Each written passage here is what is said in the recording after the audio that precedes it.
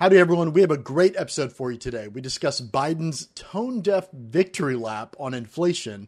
And then Tim and I spent some time at the Texas Capitol this week monitoring the Texas Senate's local government committee hearings where they covered things like taxpayer-funded lobbying and property tax reform, among a whole host of other issues. Stay tuned.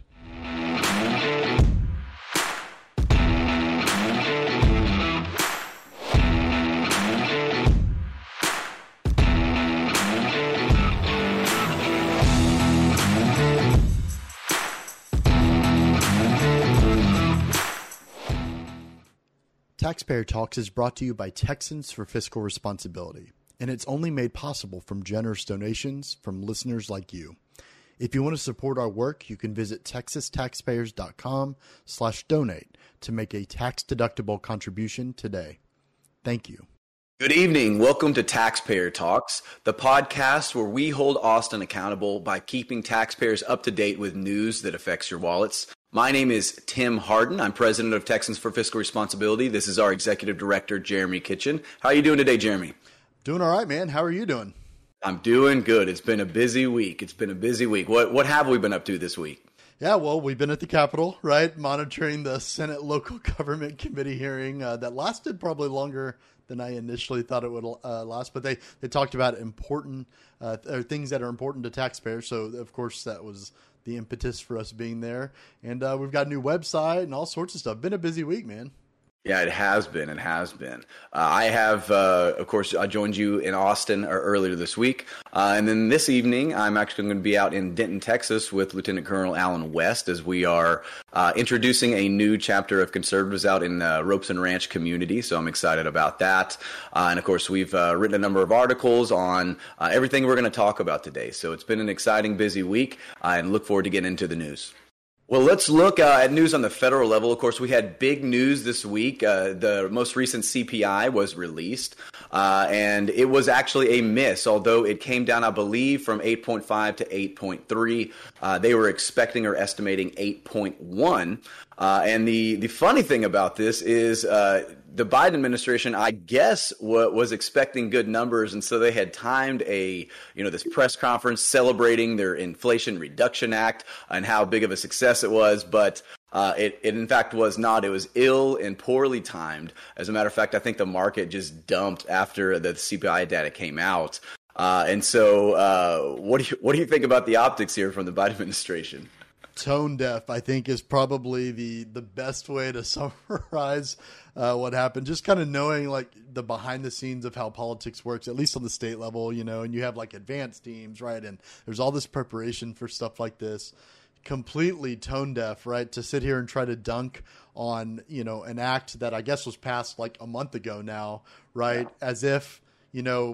As if inflation was like a solved issue, as if it went down like a whole point, as if, families all around the United States aren't paying more for groceries or, just the cost of living gone up. I mean, to claim victory for something, it was completely tone deaf and very odd. Like, I don't know if you watched the proceedings at all, but it was this kind of like weird rally that took place in front of the White House. And like I think you had like Chuck Schumer there and Nancy Pelosi there, right? And it was just a very odd experience all around.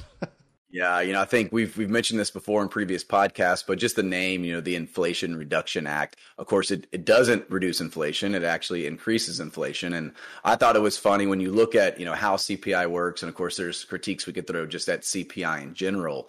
But when inflation was going up, they were saying, well, it's mainly energy that's pulling it up. Well, gas has actually gone down. So it's actually pulled CPI down. And we can see that core inflation actually rose this go around. And so despite, gas helping out, a CPI overall, the core inflation is going up, which is very worrisome. And so most economists are expecting the Fed to continue to clamp down, be hawkish. I think there was the sentiment that if it continued to slide down, that they would become more dovish and maybe ease up a little bit on quantitative restricting, funds. It does not look like that's the case. and it looks like inflation is going to be here for a really long time, which is, all the more reason to take care of fiscal issues on the state level to help out taxpayers. And of course, we are focusing on what the committees were talking about this week with taxpayer-funded lobbying. And I want to go way back, probably about a decade, to a clip that Abbott had. Let's take a look at that before we get into taxpayer-funded lobbying. Now, another practice at the Capitol that must end is using tax dollars to hire lobbyists to lobby for school districts or school boards.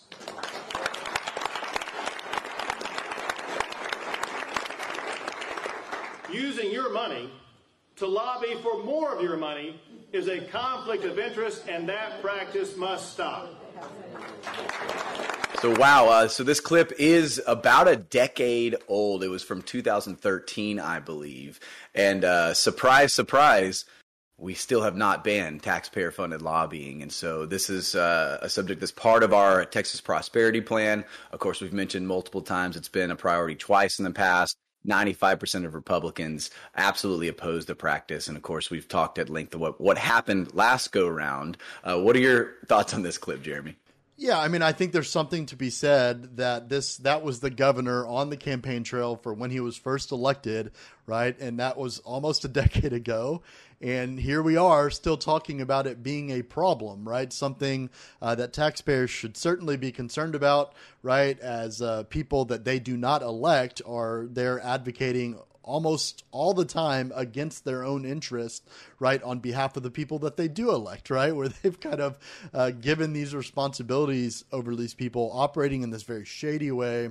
It's kind of an interesting, look, like this was 10 years ago that he said we should address this. The governor has the bully pulpit effectively, and it still isn't done, Yeah, and of course, if you understand politics, you know that the governor has the sole authority to, if something is not passed during the legislative session, he can call an infinite amount of special sessions and force the legislature to accomplish these goals, and he has yet to do that.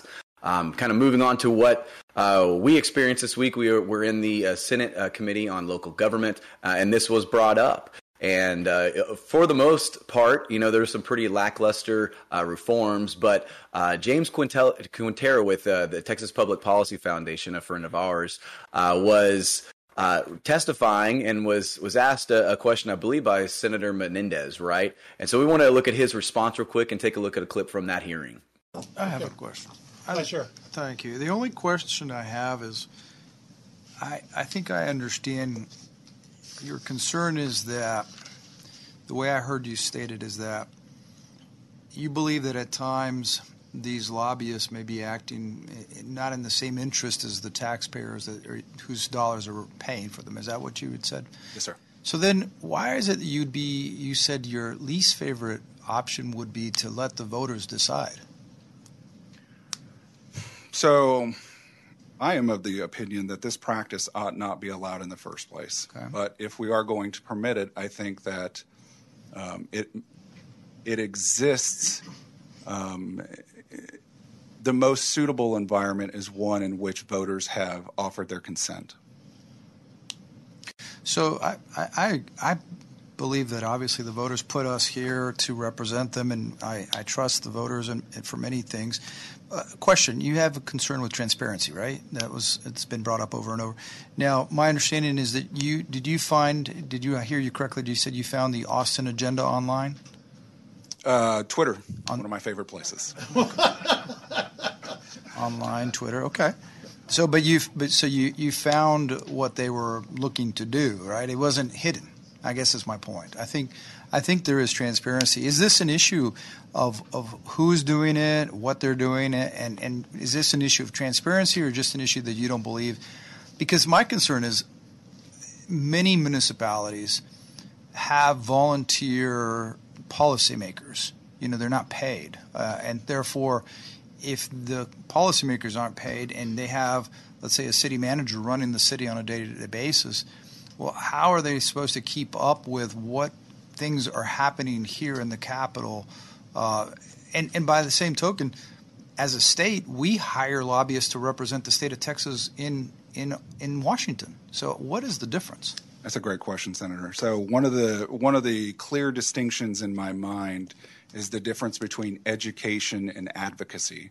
So I wouldn't have any issue with, let's say, a Texas Municipal League or Texas Association of Counties or whatnot tracking bills and informing members. These are the pieces of legislation that are pertinent to your jurisdiction and that are moving through the process. But it takes a step in a bad direction when they then participate in the legislative process and begin either killing or advancing bills. I think that's the red line in my mind. I understand your point. I think maybe at that point it's the policymakers, and we need to ask policymakers from those municipalities. And maybe they're the ones asking them to advocate on their behalf because they can't be here. So I don't know. We'll see. But I appreciate your testimony. Thank you, Mr. Chairman. Well, so that was interesting, right? I mean, he flat out asked him, why it is that was his least favorite approach, was sending it to the voters. And to James's credit, right, it's a practice he thinks that shouldn't exist. And we agree, right? It's something, as you talked about, was in our Texas, is currently in our Texas Prosperity Plan. It's something that we've talked about for months, if not years now, right? As a thing that should be practiced. What do you think about that, Tim? I mean, to me, the practice in and of itself is immoral. What we're doing is we are taking tax dollars from taxpayers who are already stretched thin.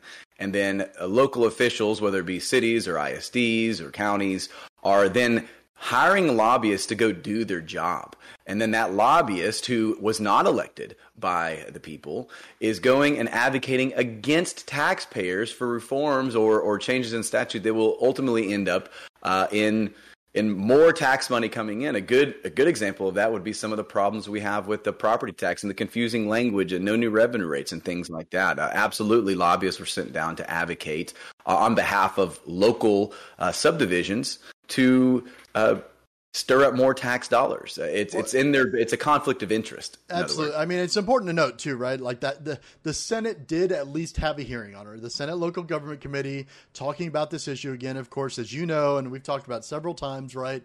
The Senate has passed a version, varying versions of a ban on the practice over the last few sessions. The most recent legislative session there in 2021, they of course passed a ban that was on specific local jurisdictions. It was hijacked when it got over to the House, and it was made better to the extent, obviously, that it extended to all local jurisdictions, but gutted completely by the chairman of the House State Affairs Committee, Chris Patty, in that ultimately it made it to where there were a bunch of loopholes, right? Like you're classifying people as consultants that were no longer lobbyists. They could still do the practice. It ended up dying in the House due to kind of this deadline kicking towards the end of the legislative session. And, here we are talking about it. It wasn't put on special sessions, as we talked about earlier, by Greg Abbott, even though obviously it was something he came out against previously. I remember Dan Patrick asked Abbott shortly after the conclusion, right, or like in the last few days of the regular session, to have it be added as something that was in the special sessions, and it wasn't. So here we are in the interim, right, lead up to the next legislative session, talking about it again as something that should certainly get done this time.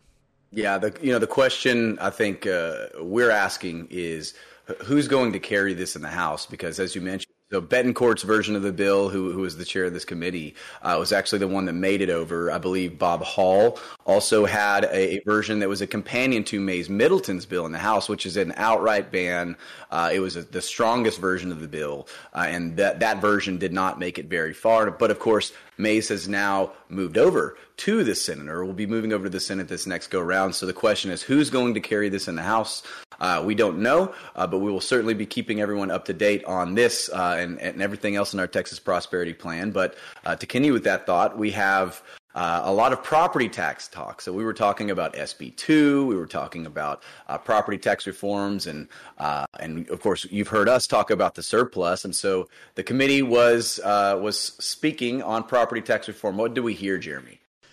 We heard a lot of kind of, I guess, cheering of the Property Tax Reform Act, right, from 2019. I mean, in fairness to the committee, the charge, right, what they were supposed to review was the SB 2 or Senate Bill 2 as we know it, right?